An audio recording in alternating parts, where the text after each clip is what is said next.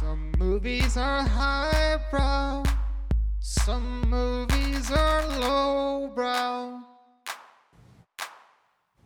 Welcome to Highbrow Lowbrow. I'm Cooper Gagan. And I'm Josh Kirschbaum. Each week we pick a theme and talk about two movies that fit that theme, one highbrow, one lowbrow. But this week we're doing a no-brow, which means we have just a bunch of topics. We're going to discuss them, talk about what's on our mind and what's in the current events. Also, welcome back to me still having COVID. So it's going to be bad audio quality again. I like how... We forgot that COVID lasts like over a week usually. Yeah. We were fools. I think I just got a false sense of security because so many people seem to be testing out like pretty quickly. But then I remember, oh, wait, every time I've ever gotten a cold, I'm sick for like a month. Right. So fuck me. So that will explain why Josh has kind of shitty audio quality. But it's funny that you are the one that sounds bad because I have COVID. Like, you would think that, like, as the COVID person, I would be the one with the shitty audio quality, but I have all the equipment in my apartment. It is, like, trapped in here with me. Right. I am being punished in the eyes of the Warhawks, our listeners, because you were an idiot and got COVID. Although, I'm an idiot and got COVID. I'm the last of our friends to get COVID. Yeah, I'm just saying, when I got COVID, we had a bunch of episodes at the bank. We didn't need to work around it. It was totally fine. But when you got COVID, we didn't have that, which is actually kind of on both of us. But hey, man, we're grown-ups. It's hard to find time. Are we in a fight on air right now? Again? Again? For the 18th time? Is our friendship ending live once again? Here's an idea. Because it just occurred to me, because our dear friend asked us why we call our listeners the Warhawks. Oh. Because I guess if you weren't listening to the Doctor Strangelove episode, we're like an hour and a half into it, you might not. Should we explain that for people, or is it better if we just know that they're the Warhawks? We can explain it. I mean, we made a joke in the nuclear war episode about how you were a Warhawk from way back, and then that like dovetailed into us calling our fans Warhawks because we were all pro-war, and we became a pro-war podcast. Right, and then we just thought it's funny that our fans would be pro-war, as in Warhawks, because they're probably not. But also, it's funny to call them that as a cool name. So yeah, because it's way more exciting than the topic of this podcast. Right. It's like, well, browsers was our other idea, which is it's more clever but less funny, and also the fan favorite. So we're definitely not doing it for that reason. Right. You got to zag. Always got to zag. Every time we've done a poll on Instagram, we've gone in the opposite direction of what everybody wanted. What we should do is put up a poll whether or not you should have COVID, and then if everyone votes for you to have COVID, you won't have COVID anymore because we'll contrarian that too. It might work. But then who's going to vote for you to have COVID? We'll have to tell many enemies. I mean, Warhawks are pro-war, and we're also a pro-murder podcast, so they might just be hoping for my death.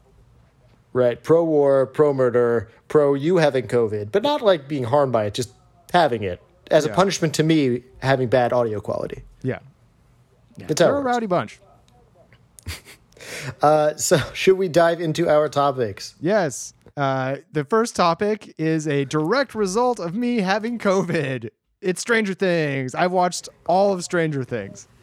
At first, I started off, as like a movie person, you go into a sort of quarantine period being like, I'm going to watch all these fancy movies. I want to catch up on everything. So I watched, what was the movie I watched? Oh, I watched The Dolce Vita, and then I watched a bunch of John Waters movies, and then I just watched Stranger Things for a week.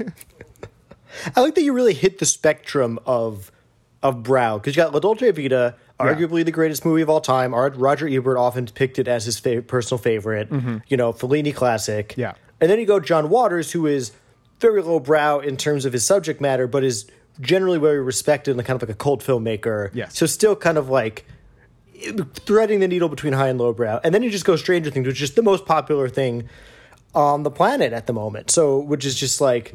Yeah. I don't know what brow that is, but certainly hitting the spectrum. It's definitely lowbrow. I mean, just by virtue of being like crowd pleasy and not really having anything to say on a thematic level. Like, what's Stranger Things about on a thematic level? And this is not saying it's bad. It's just like, it's like a Spielberg movie. There's nothing to it. It's like growing up, being friends. That might be the most what? Just casually say Spielberg has nothing to him, but I think that's his thing. I think the latest season has a lot of really good stuff about being an outcast in high school and like being a nerd and like being kind of looked down on just because of like what social like group you're in. I think that's always sort of been the subtext of the show, or not the subtext, just sort of like a thing that is in the show, but that's not as prominent. But I feel like this season, the stuff about Eddie, the stuff about the bullies, and then a lot of the stuff with Sadie Sink's character, Max, I feel like kind of reminded me of all that. But we can dig into that because I want to... Question for you. So is this is the first time you finally caught up on Stranger Things season 4, right? Yeah, I had to watch 3 beforehand because I didn't watch 3 as it came out. So I watched and then you went back and back. watched 1 and 2. Yes, I watched 1 and then half of 2. When those were rewatches, so you watched the first 2 when they came out, waited 10 years, however long it's been and then long time. It feels like 10 years. It's been 6. Did they come out in like 2017? So 5 years? I think the first Stranger Things. Yeah. I'm actually curious. It feels earlier just because I know like they take about a year and a half between seasons just because it's like very expensive and they got to write it and stuff. 2016, July 2016. Yeah. Damn, that is a long ass time. Yeah, man. And it really shows with how much the kids aged. That's the tough thing about shows about children is that they grow up very fast. Faster than they age in the show usually, and also you like as good a casting director as you have, you can only control what those kids look like when they grow up so much. And also, pubescent kids are awkward. Like it's just a fact. Even if they're like great actors and they're whatever, it's not that they're like weird looking. They're just they're pubescent. Unpleasant. Yeah. Yeah, I mean, it's this is not a dig on the Stranger Things kids, who I actually think are pretty much uniformly pretty great child actors. Yeah, they are good child actors. There is something unpleasant about, watching a child actor and being like, oh, they're so adorable, they're so precocious, like, I'm really digging this. And then 2.5 years later, they're, misshapen pubescent teens, and you're just like, oh, God, oh, no. Yeah. And they're not finished. Yeah, and we say this as people who were also misshapen pubescent teens, and it was a bummer for everyone involved. Yeah, we're allowed to say this. It was miserable for us. Yeah. That's kind of where I'm at with 5. I'm like, oh man. And then like going back to 1 is like, wow, this all works so much better when they're like children, when they're little kids. So I'd only read this on, God, I think it was on Twitter. Take it with a grain of salt, but I'm pretty sure I remember this being a thing where I think one of the original ideas for a season 2 of Stranger Things would have been like a massive time jump. And that the idea would have been... yeah, they were going to do like an It Part 2 thing.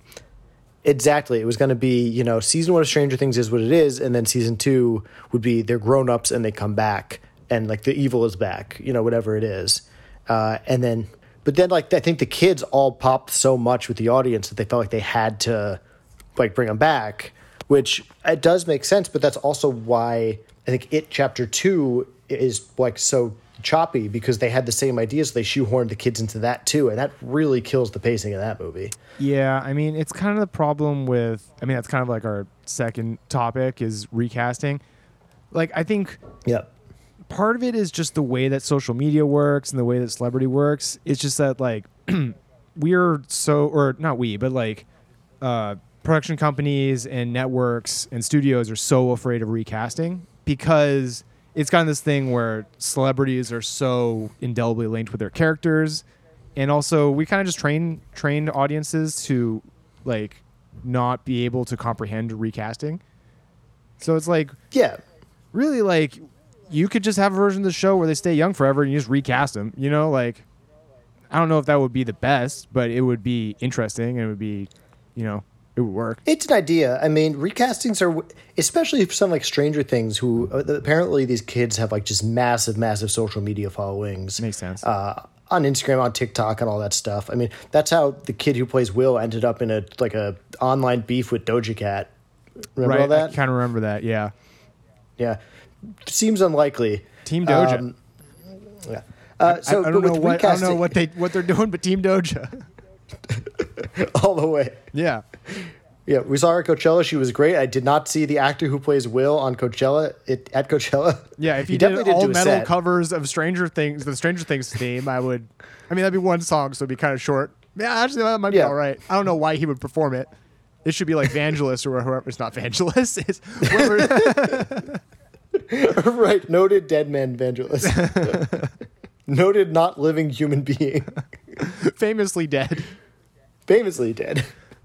Although, actually, he was alive when Stranger Things came out, I think. I think he died in the last, 2 years or so. Oh, really? They got tired. Yeah, but he was old. He was 80. He was, retired. Oh, okay. Anyway, we were talking recasts. Oh, yeah, they should, I don't know. We should recast every actor in every show ever. Yeah, but, I mean, the James Bond franchise really lucked out when they just sort of, they kind of grandfathered themselves into it by just doing it. They just pulled the trigger and be like, fuck it, we're just going to recast Bond all the time. And that's sort of the fun of it. Yeah. And everyone's on board. And now if you recast, a superhero, you have to rebuild everyone has to get recast. And the whole universe has to get rebuilt. And you have to have a new take on it, Yeah, what if they just fucking, just same shit. Just, swapped them out. Yeah, exactly. I don't know. My pet idea is that Indiana Jones should be like James Bond, where we just have a new Indiana Jones every 8 to 10 years, and that would be awesome. But also every franchise should be like that. We should just, honestly, it should be like Spider-Man, but we shouldn't bother doing the origin story every single time. Just have a new Spider-Man. Yeah, because that's I think the big issue with. One of the toughest problems with where we are as a culture in terms of a lot of the IP that we're doing is because we have to keep rebooting things. Yeah. Or, I just feel like we'd be in better shape if instead of having to just pitch people on a new Spider-Man universe or a new Batman universe, if it was just, here's a freaking Batman movie. Now he's fighting this guy, which actually the Batman does well. You don't do the origin story. He just is Batman. Yeah, actually, that is frame true. one. Yeah. So once again, Robert Pattinson is just the savior of the culture. Yeah, we love our Pats. I actually kind of Schumacher and Tim Burton Batman are kind of that because it's essentially the same world. Schumacher just used Tim Burton's Gotham and they recast the actor and they, but they use all the same shit. Yeah.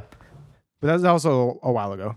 These Marvel movies, they could use a sliding timeline. It doesn't matter. Oh, yeah. I mean, they're doing that now anyway with all the different multiverses and universes and stuff. I mean, I know, but they have to make a whole thing of it with the multiverses. I'm tired of multiverses. I'm already tired of it. It's been a year and I'm already tired of it. You're tired of the video game multiverses? Yeah. Do you not know what that is? No, I know what it is. I played it for 2 seconds. It's Super Smash Bros. And I like Super Smash Bros. Yeah, it's enjoyable. It's Super Smash Brothers, but I get to play as the cartoon characters I like, which is it's a game designed for me personally, it feels like. Mm-hmm. Stranger Things. Oh, yeah. So, season 5, I think, is bad. I don't think it's very good. Season 4. Whatever. What season? Season 4. We're on 4? Season yeah, 4. 4. Yeah. I don't think it's very good. They're doing this. They're doing the Spectre thing where they're trying to they're trying to cannibalize their own backstory and tie it all together into a big grand scheme.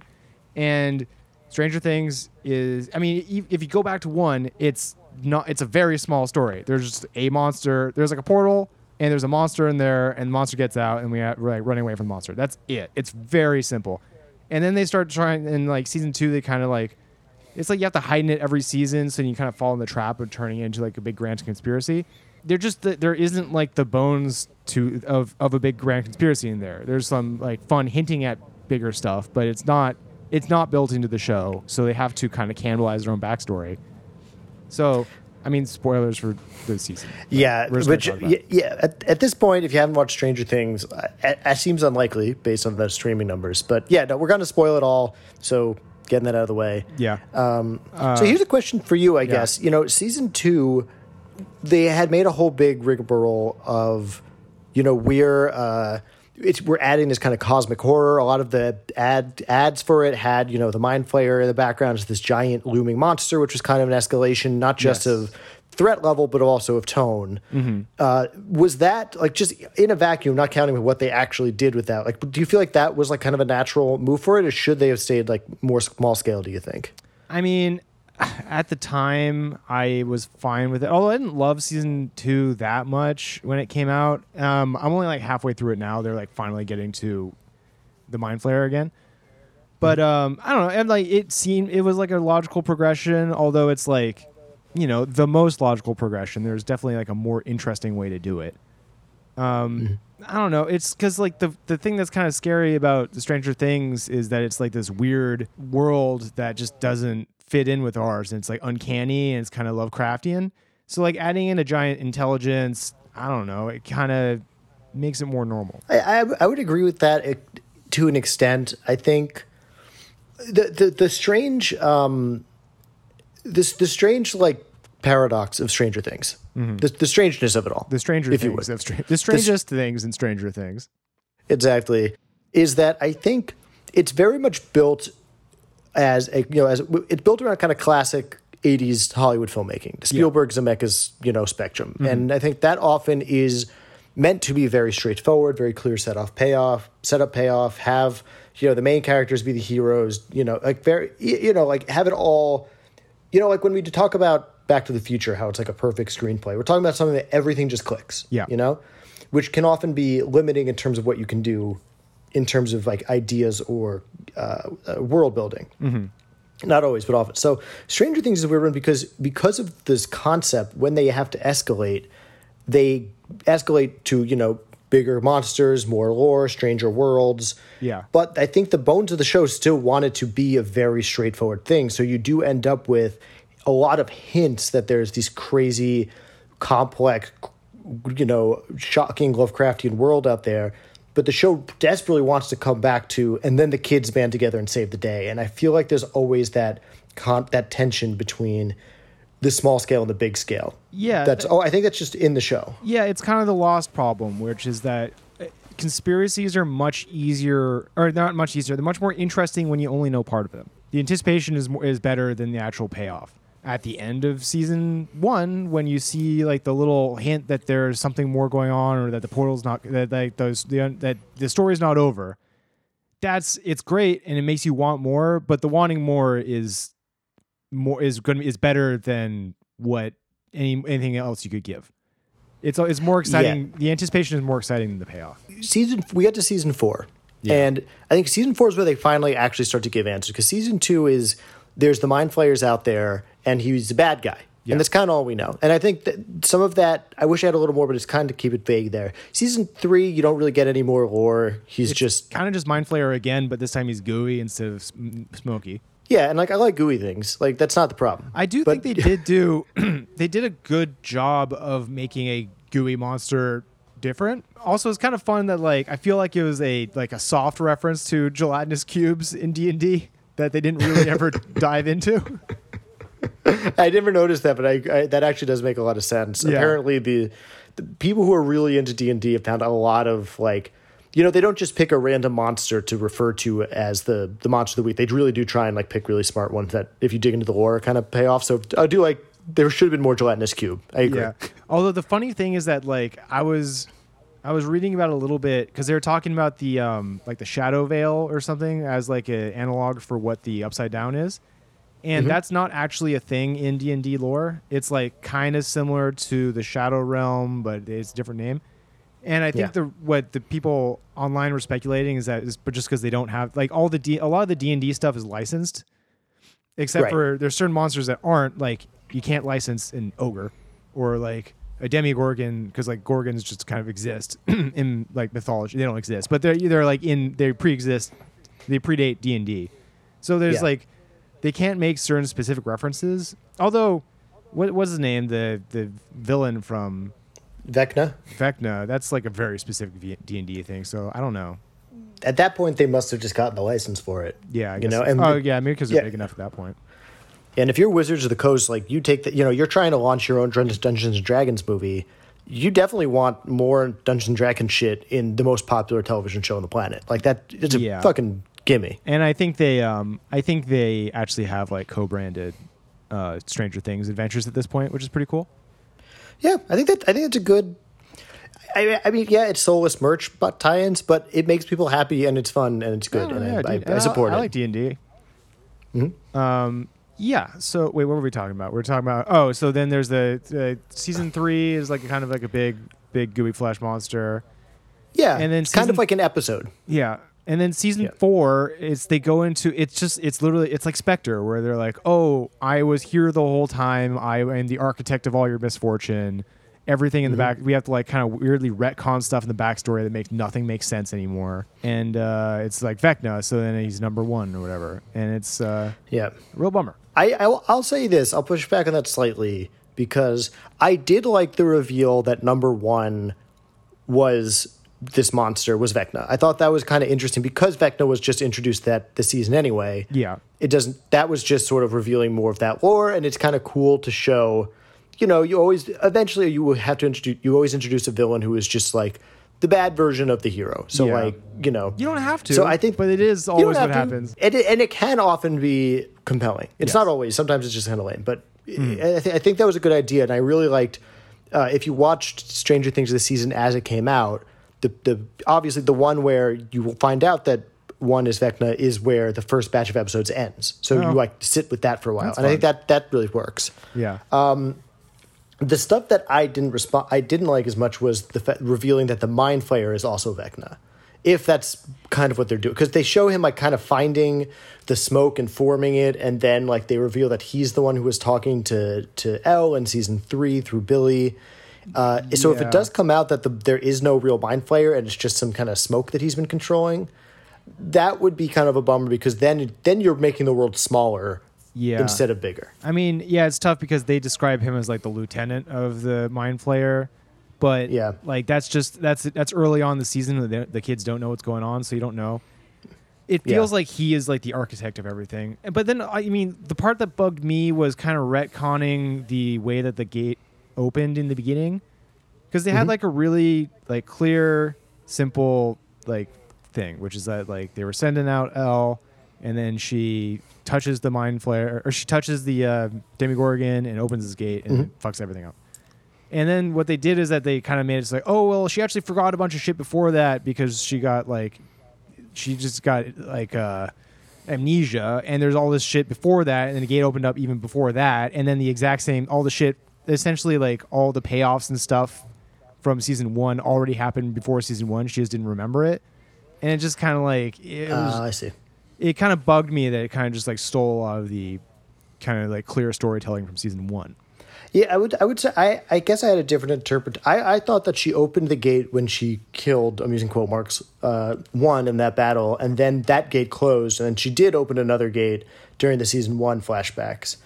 But even getting into the quibbles of that, I think the broader point of going back and retconning stuff that worked can be frustrating if it doesn't make the world feel bigger. Yeah. And if it doesn't make the world feel more interesting. And I think I did enjoy season 4, although I do agree that, some of that retconning could long term be less compelling for me, especially if season 5 doesn't come out with more intrigue about what exactly is like the relationship between Mind Flayer and Vecna and what that world is. If it is just this one guy, that would be a little more of a less compelling to me than there's this huge unknowable Lovecraftian world out there, Yeah, and then I mean, there's some other weird stuff with like they kind of sneak in time travel a little bit, but they might make that. I mean, my theory is that like it's just that the Upside Down was created when Elle like did her thing, and that's why it's locked in that 1 year. But so the Dover brothers have talked about that. Oh, really? How they're going to eventually explain why, because the Upside Down it always existed. Like Vecna gets sent there, and then but at that point it's just like a wasteland, and then at the exact same time Will disappeared.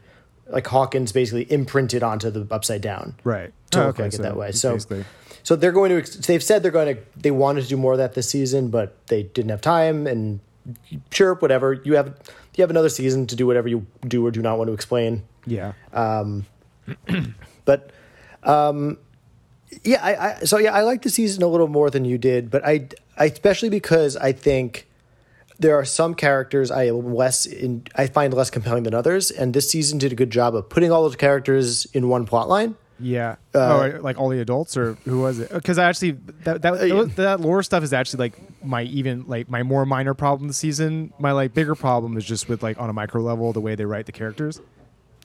So I think my frustration with season 3 of Stranger Things is that it felt like Mike and Elle were no longer the most compelling characters because they weren't really growing. Yeah. They kind of were locked in the cycle of they were kind of mad at each other for no reason, then they'd support each other. And I think that's probably still compelling for maybe some younger audience, but to me that was not. So in this season, they put Mike and Elle and Will all in California. Yeah. So like they're not infecting the plot lines I find a little more fun, which is like Dustin and Steve and like the main group just actually working hard and coming up with plans and executing those plans and like solving mysteries, even though often they got it wrong. Yeah. I like it when characters are actually functional, and I find it very frustrating when they can't do anything helpful because they're so busy doing bits. And I feel like that the middle section of the season worked for me in that way. So that's actually basically my problem with season 3 and on, I guess.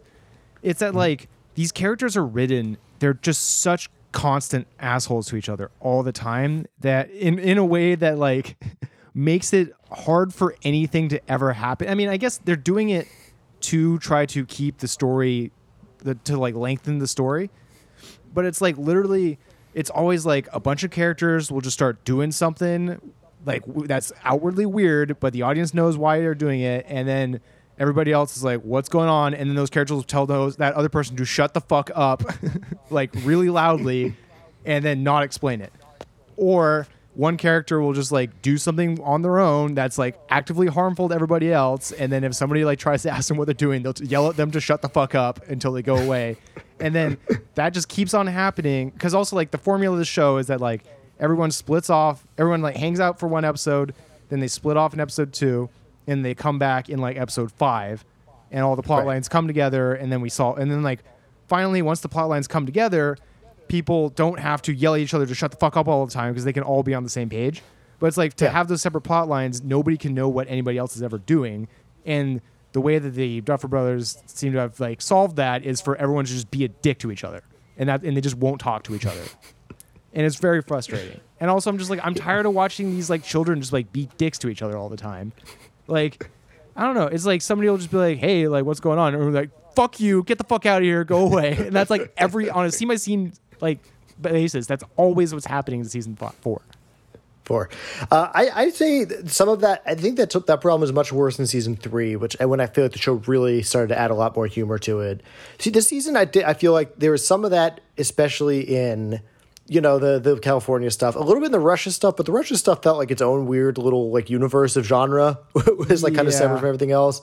Whereas I felt, Dustin and Steve are really like the leads of the show for me at this point. Yeah. And Max and Lucas. I think those are like, they've kind of supplanted the original main characters to me as like, because they're the ones doing things, being productive, like solving problems, like figuring out ways to like beat the bad guy, whereas everyone else is kind of yelling at each other and shit. It's tough though, because Lucas has kind of been that agent of like he's been like that agent of just like hindering progress in like, that was his role in season 1, is that he was always the one who would just like kind of get mad for no reason, always hated Elle to create drama, and was always just like being a hindrance to everything, which made him a very frustrating character. And he's kind of like kept that role into season 4, especially when he kind of separated off from the group and was helping like the jocks who were on like a witch hunt or whatever, kind of for no reason. Like, well, I would argue, I think that's where they found a way to motivate his role. Like in the other seasons, okay, he's a little annoyed that there's a girl there and there's some of that, but like in this season, showing him, like giving him the basketball team and the jocks as like a path, like, oh, you're not going to be made fun of anymore. Yeah. Finally gave him like an in-universe kind of reason to be more conflicted. That, and obviously him and Max growing apart, which sort of like made him feel growing apart from the group in general. Yeah. And then I found that. And also I think Max this season, like Sadie Sink, was probably the best part. I mean, obviously the running up that hill stuff has been memed a million times, but like if you just saw that scene without knowing about all that whole, how it's become like a whole TikTok thing, it's really fucking good. What's the running up the hill scene? It's the song. It's the Kate Bush song. It's the whole scene where they play the music and it brings her back from Vecna killing her in like episode like 4 or 5. Oh, that's the name of that song. Yeah, by Kate Bush. Oh, okay. I really don't like that song. Oh, that song's fucking great. You're wrong. But anyway, Kate Bush fucking rules. I don't know. She just got a weird accent. She Kate says Bush God. fucking She rules says and God around. weird. It's just, that's it. Yeah, I don't know. She's like British or Welsh or something. She should fine. be less British. Kate Bush rules. I've been a huge fan. I became a fan because fucking Big Boy was a huge fan. Oh, cool. Like the Outcast member. Apparently, he's just been a huge Kate Bush fan forever. Some article came out around when Sir Lucius Leftfoot came out about he was such a huge fan and wanted to collab with her. And I was like, that's weird. I feel like no one ever talks about Kate Bush at all, let alone one of the members of Outcast who don't make very Kate Bush sounding songs. So yeah, that's fun. Anyway, so that scene became very iconic and was like memed a million times, and like that running up that hill was like at the top of the Billboard charts for months. Okay. But I also think that scene's really compelling. I think one, it's just very well made. I think the character is very good. And also there's something really like universal about that feeling of like when you're just a sad person in high school and like you listen to a song and it just like makes you feel better and it makes you feel seen and like gets you through like a really tough time. Like I think we've all been through that. Yeah, and it's a good solve for like how to get her out of that situation. Is like, oh, like music can kind of operates on a different level of your brain than like your conscious mind. I think it's a really smart combination of emotion, of character, of theme, and of just fucking screenwriting logistics of like, we need a thing. Yeah. You know? For sure. Yeah.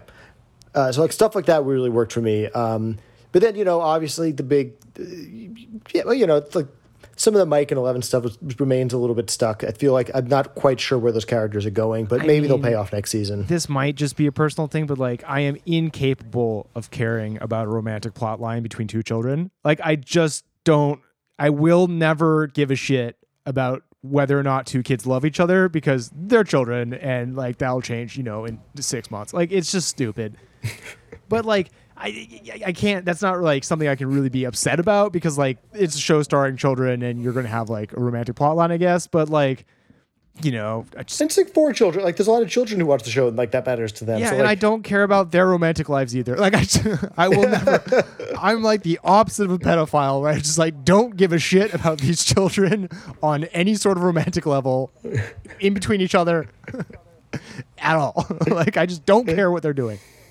Yeah. It's one of those things where you watch that and you're like, that's not for me and that's okay. Yeah. Like, not everything on every show needs to be completely compelling to Josh Kirschenbaum personally, and whether or not these teenagers fall in love. Yeah. Yeah, that's fine. Although the one exception to that is the most extreme example, which is Ponyo, where they are like 4 and 5 years old, and by the end of the movie, I am rooting so hard for them to be in love and be together. You see, for me, I'm like, 5-year-olds, I mean... Especially going back to season 1, they actually do a good job of it because it's not that overt of a romantic plot line. It's kind of like, oh, like they're kind of just starting to be interested in like boys and girls, and it's like a little. Yeah, they have a connection. Yeah, they like each other.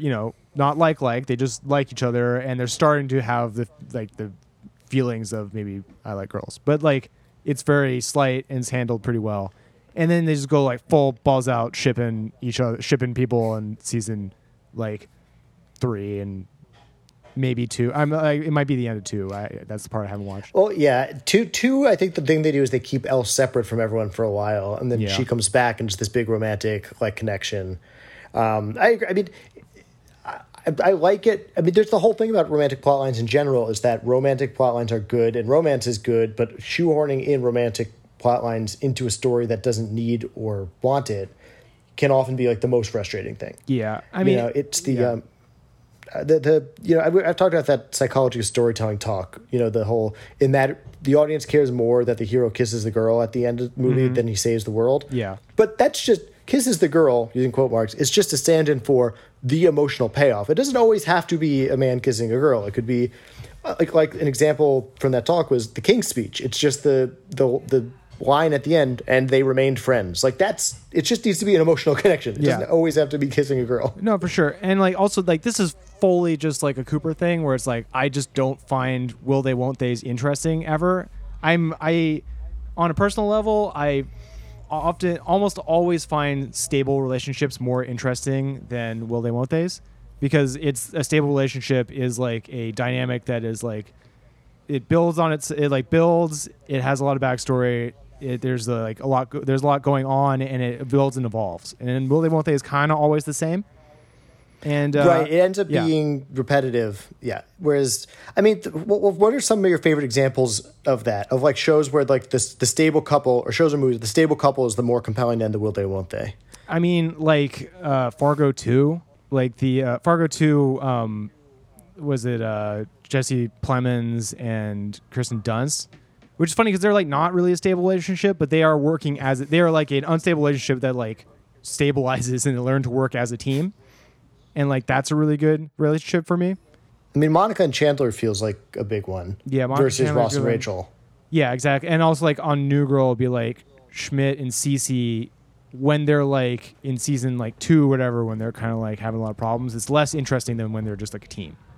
And then it's funny. Oh, and like How I Met Your Mother. It's like Jason Segel and Marshall and Lily. Yeah, Marshall and Lily are way more fun than Ted and Robin or Ted and whoever, because they are like, they're a team. They're working together. They have a dynamic that you can always like mine into for comedy and for just like dramatic tensions. And like when stuff happens to them, it matters more because they have like there's a continuity of their relationship.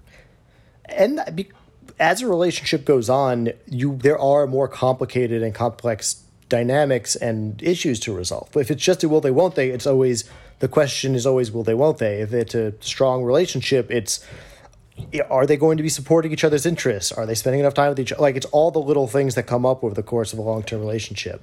Yeah, exactly. And it's more gratifying to see people kind of work together to achieve stuff, generally. Well, it's kind of the same thing we were talking about with the writing, with some of the writing that was frustrating on Stranger Things, is that it gets very frustrating when people are acting like idiots so that they don't solve a problem. And it's more interesting when they're working together to solve a problem, even if it's sometimes bumpy. Yeah, so like the most recent example I like is, although it's not a stable relationship because like they're having problems over the course of the season, but in The Bear, it's Ao and whatever, shameless guy. They constantly have these moments where they're like, okay, we're putting all our cards on the table. This is what's going on. How do we get past this? And it's like, I like those put the cards on the table scenes because it's how people solve things. It's how you solve issues. And like, I always like it when the issues are external, not internal as much, because like for them, usually when they're internal, it's good. You have to like kind of just create one of your characters be like foiling the others for usually not a good reason. Yeah, I mean, I haven't seen The Bear, but I mean, there's a lot of, I mean, my big example is always Turk and Carla on Scrubs. Yeah. Where they just hook up within like 2 episodes of the pilot and they're just like always together. Yeah. Or, JD and Turk on Scrubs, another good one. Yeah. Kind of a different thing. Which is funny because like Turk and Carla are more interesting than JD and Elliot. Yeah. Like JD and Elliot are more fun as friends than they are as a Will They Won't They. Because Will They Won't They, it's the same thing. It's just I mean, it's funny because it's a Will They Won't They. It is like vacillating between two things, but it's always the same two things.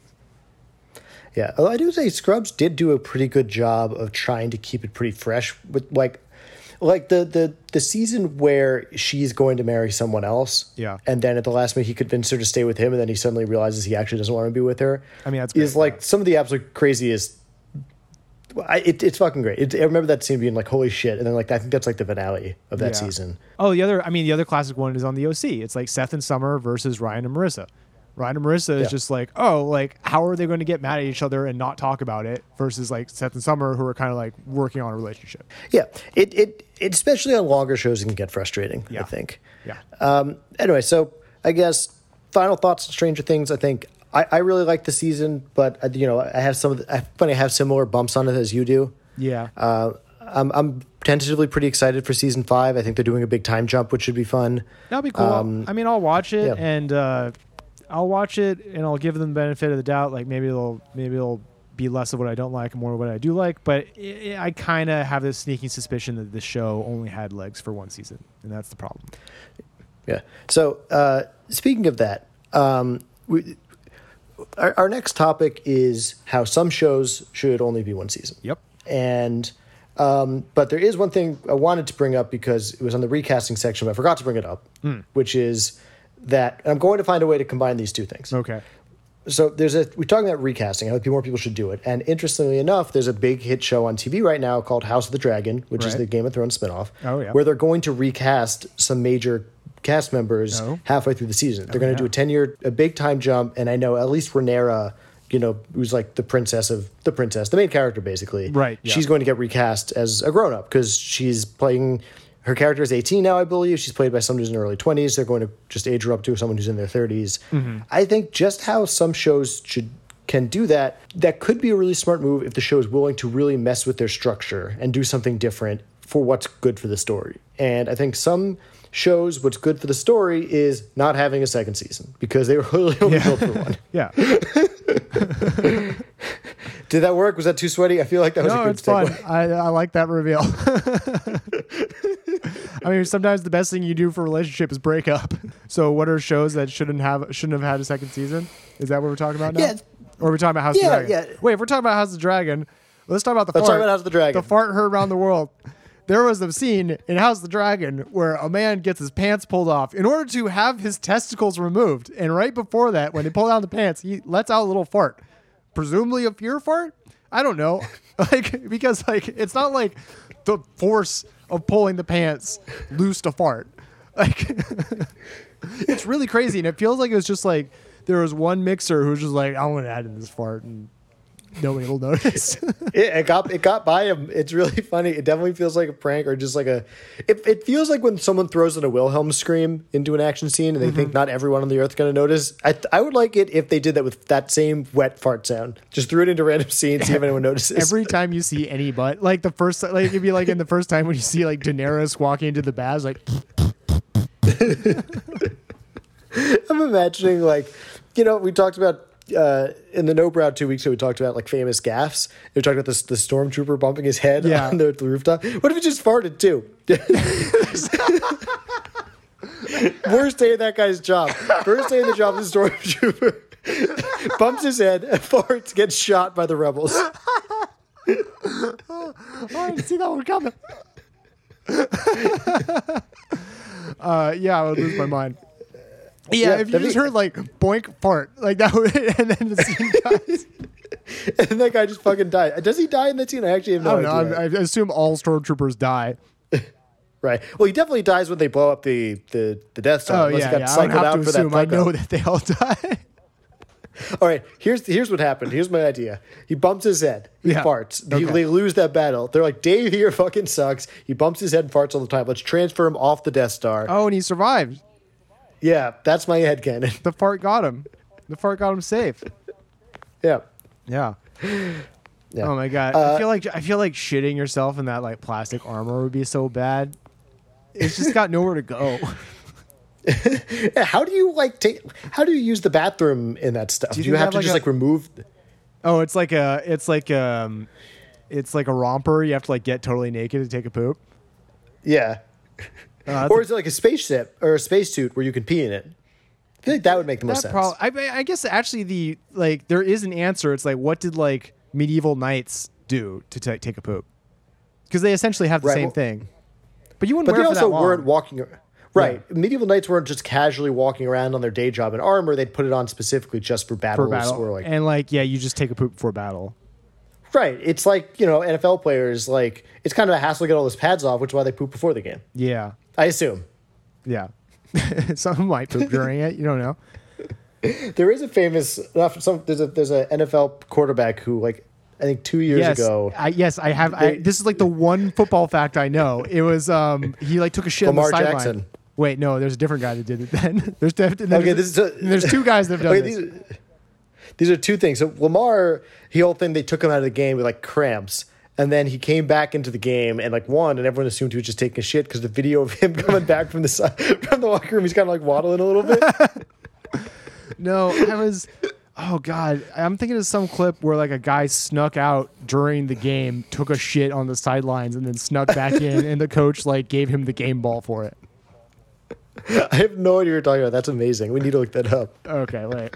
I want to remember the guys. Wes Welker. Oh yeah, that's a really famous football player. Yeah. Larry Izzo. Oh, wait. Oh, is Larry Izzo. Oh, okay. So Wes Welker was talking about a different football player doing it. Wes Welker was talking about Larry Izzo doing it. That's crazy. Yeah. And he got a game ball from Bill Belichick for taking a poop on the sideline without anybody noticing. I mean, if you're going to get a game ball. That's why he's the best. Yeah. That's the only way realistically that you or me would get a game ball in like a football game is by like taking a poop well. Oh, that's really funny. Yeah. So what are some shows that should only have one season? Oh, yeah. Oh, wait. There's one other thing. Oh, wait. Can we talk about House of the Dragon for like 2 seconds? Yeah, we can talk about House of the Dragon. It's a hit new show. It's what the people want. Let's talk about House of the Dragon. Oh, yeah. I think you want to wait till the season's over. I just got one. No, we can. Okay. What's your thought? I got one thing. That fucking tournament's nuts. What the hell was happening with that tournament? Like, there were no rules. Several people got murdered in the middle of it. A guy was able to just like clothesline a horse And everyone's like, cool, yeah, that was always allowed. Yeah, a guy like stabs a guy in the face with like a hammer. Like, that's not how tournaments work. That's just, that guy straight up just murdered another man in the middle of a sports event.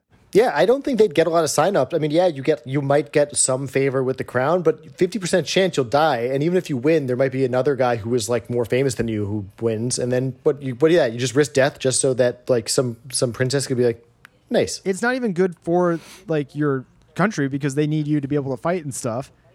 And then also like, I mean, they have like the jousting, the tilting, all that. And then afterwards they kind of just like go to hand-to-hand combat on hand-to-hand combat. And it seems like thus invalidating. It's basically the golden snitch. It's like the golden snitch where they have a whole game and then none of it matters because they can do one thing at the end of it. I feel like I have seen that before, like medieval tournament scenes where they'll do jousting first and then go to hand-to-hand combat. But why do both? It really feels like you should do one then the other. Yeah. Like one and then you get a point, and then you do the hand-to-hand, you get a point, and then you have like a third thing, like you just do Taibo or something. I don't know. Yeah, it's a sing-off. Yeah, God, I feel like I like half Googled this, but I think they didn't really do as much of the hand-to-hand combat stuff after the. I don't know if somebody knows about this. Leave a voicemail on a voicemail. I'm curious. But I don't think they did as much of the hand-to-hand combat. I think it was mostly about the jousting. And also, he didn't wear like a face mask. Where it's like you just like die from a bunch of splinters hit him in the face. Anyway, this is like the most pedant. Like I understand that this doesn't make it a bad show because like who cares about the structure of the tournament? But like try a little bit. I'll say this because I actually agree. I think that was fun. My big fear about this show, because I think what happened with the original Game of Thrones was they often were so devoted to this machine of building certain spectacle and certain fight scenes at certain times in the season, right, that it really slowed the plot development, and also those scenes made less and less logical sense as it went on. Yeah. So something like that is small, but also could tip that eventually that show will succumb to that same, if it's cool, put it on screen, no matter what stuff, which eventually kind of hamstrung the original Game of Thrones. Yeah. Which you get a little bit in the latest episodes, episode 3. Have you seen episode 3? No, it's. I didn't realize it was out. Yeah, I'll watch it today. It ends with a big fight action scene that doesn't make a lot of sense, but it looks very cool, but not as egregiously as some of the Game of Thrones stuff. So I saw that and I thought, okay, this is so impeccably done. This is so compelling. I'm a little worried about what this could portend, but I'm not enough to. I'm still really enjoying the show. Yeah, it's like this weird thing where I know to not be super pedantic about the logic of fight scenes because in an action movie or whatever, what have you, it's not always the most important thing for everything to make perfect logical sense because, sometimes it just can't, or it's better if it doesn't. But it's like being pedantic about things like mirroring real life when they're based on a true story. It's like sometimes that's just not what matters. But, there's a point where I'm just like, I feel like at this point you're just not trying hard enough. Like, just try a little harder. And it depends what you're watching. If I'm watching... Game of Thrones, the whole world very much prides itself on we're the thinking man's fantasy show, Yeah. So, like, I would say something like this would bother me more in Game of Thrones, maybe less in Stranger Things, which, for all its, very many heights and how good it often is in its fight scenes, when what's his name, Hopper is fighting a Demogorgon with a sword, I'm not like bumping on that it's unrealistic. I just think that's rad as hell because that's the show. Yeah, I mean that's like a good example because like they shoot the thing a lot and it doesn't do anything. So like a sword is weaker than a gun. This is like whatever Counter-Strike logic where like knives are the most deadly thing in the universe. But it's actually a Kevlar skinned monster. That's why it stops bullets but not knives. Yeah, it's the slow blade. It's like Dune. Right. They all have Dune armor. Yeah, and then there's the other stuff where it's like some of the upside down stuff with like, I don't know, because like when they go back to the upside down, it's like, how is Will seeing the like letters on the wall and stuff? But like, I'm like, I don't care that much. It's fine. Yeah, fine. It works. Yeah. But like I said, it all depends on what the show is and what works for the show. Yeah. I think we agree. Yeah. So we're at, I believe, 50-ish minutes of recording. Yeah. Do you want to still do one season shows? I mean, we've set it up enough that we should talk about it. We should talk about it. Okay. Here, I Googled it. I looked up some lists, and here are some of the shows that came up the most often in terms of shows that should only be one season. All right. Hit me. We got Homeland. Yeah. We got True Detective. Yeah. We got Masters of Sex. Okay. We got 13 Reasons Why. Okay. Prison Break. Yeah. Big Little Lies. And Lost. Yeah. Oh, wait, well, God, I don't even remember. A lot of variety there.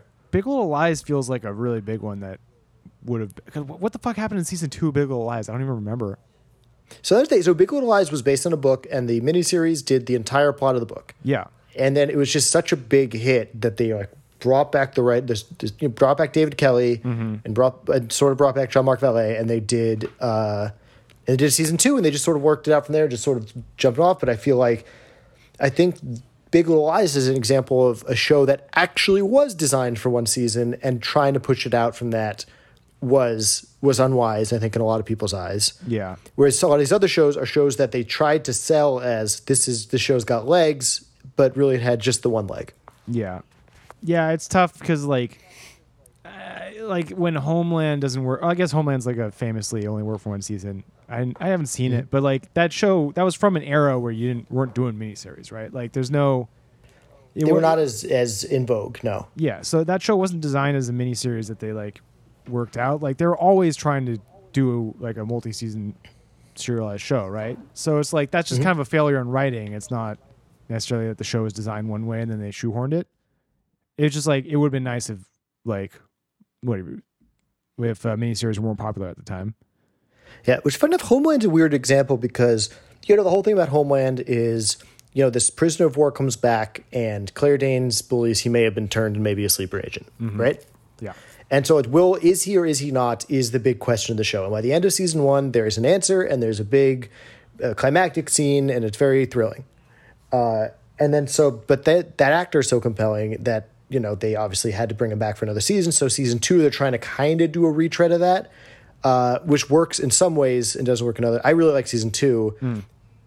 Then 3, they keep trying to do it again. And I think basically, long story short, eventually Homeland just sort of becomes just like a terrorism thriller. Like they kind of lose that original framing of this guy, by my understanding. Yeah, which is, and by that point, that's probably what should have been. Yeah, I mean that's kind of what happens with any big mystery like that. Like you have to deal with the mystery at some point. You can't just let it be a mystery forever, and then you have to either totally pivot the show or just end the show. And it's it's the less popular option to end the show. Yeah. Prison Break, haven't seen, seems like an obvious one. Once they break out of prison, I feel like what are we doing? They like go back in prison or something. I think they get arrested again. Yeah.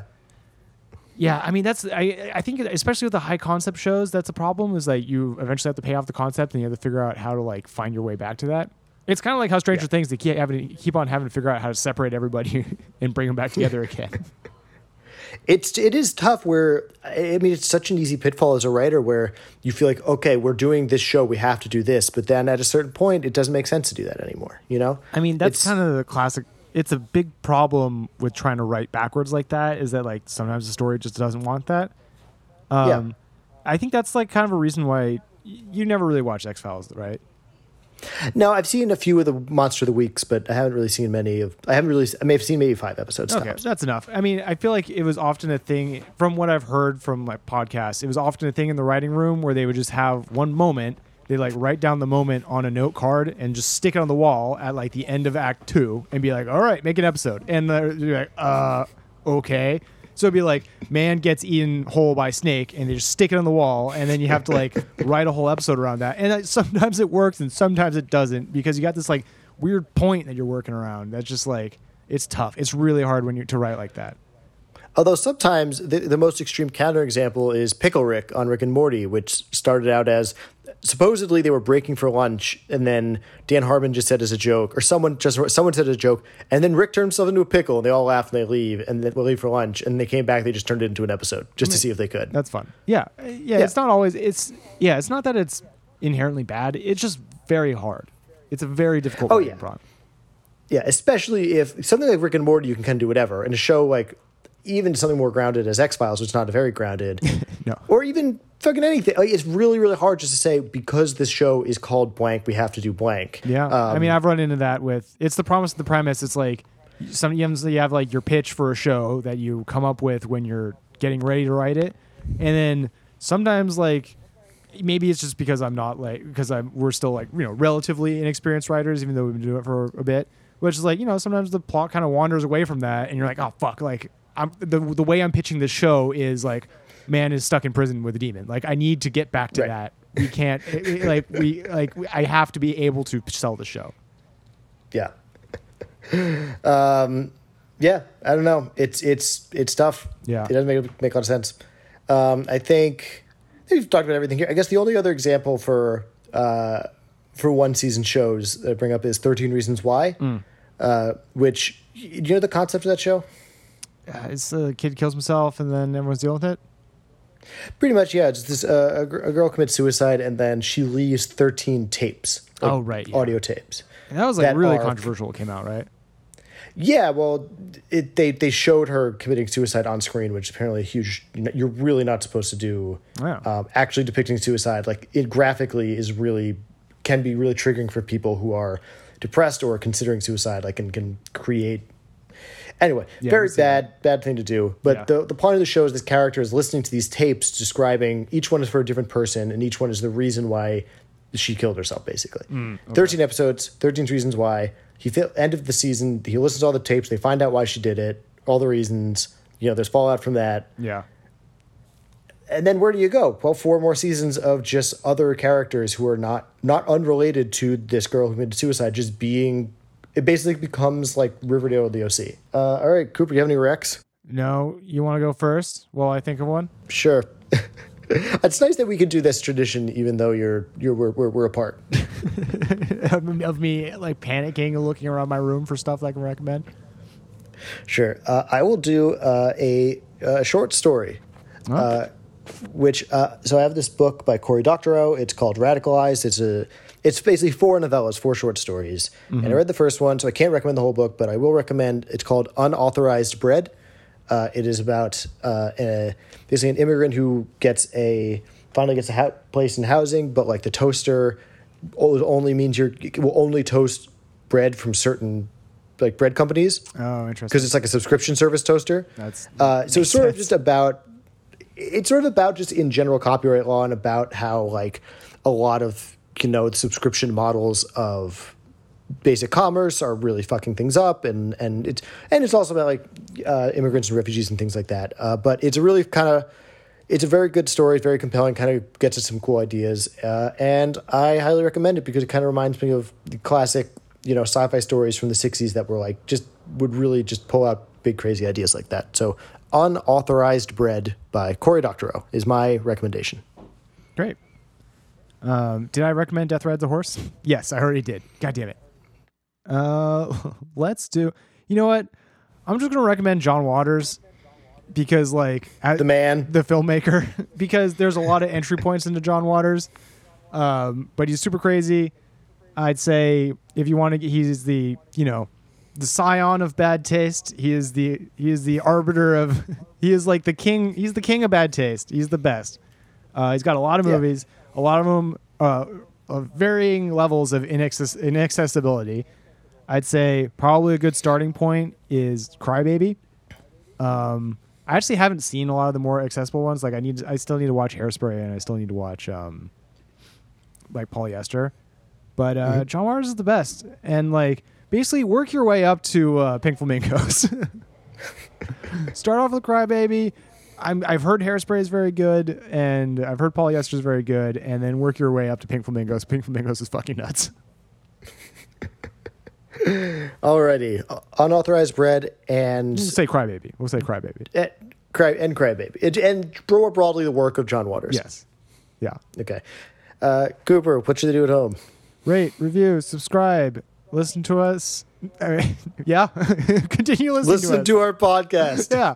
I got this podcast I think you'll like. Follow us on Instagram. Follow us on TikTok. HBLB Podcast for both. Tell your friends. Tell your family. Tell your enemies.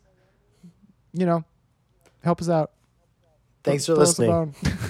If you got any good ideas for topics, feel free to reach out to us.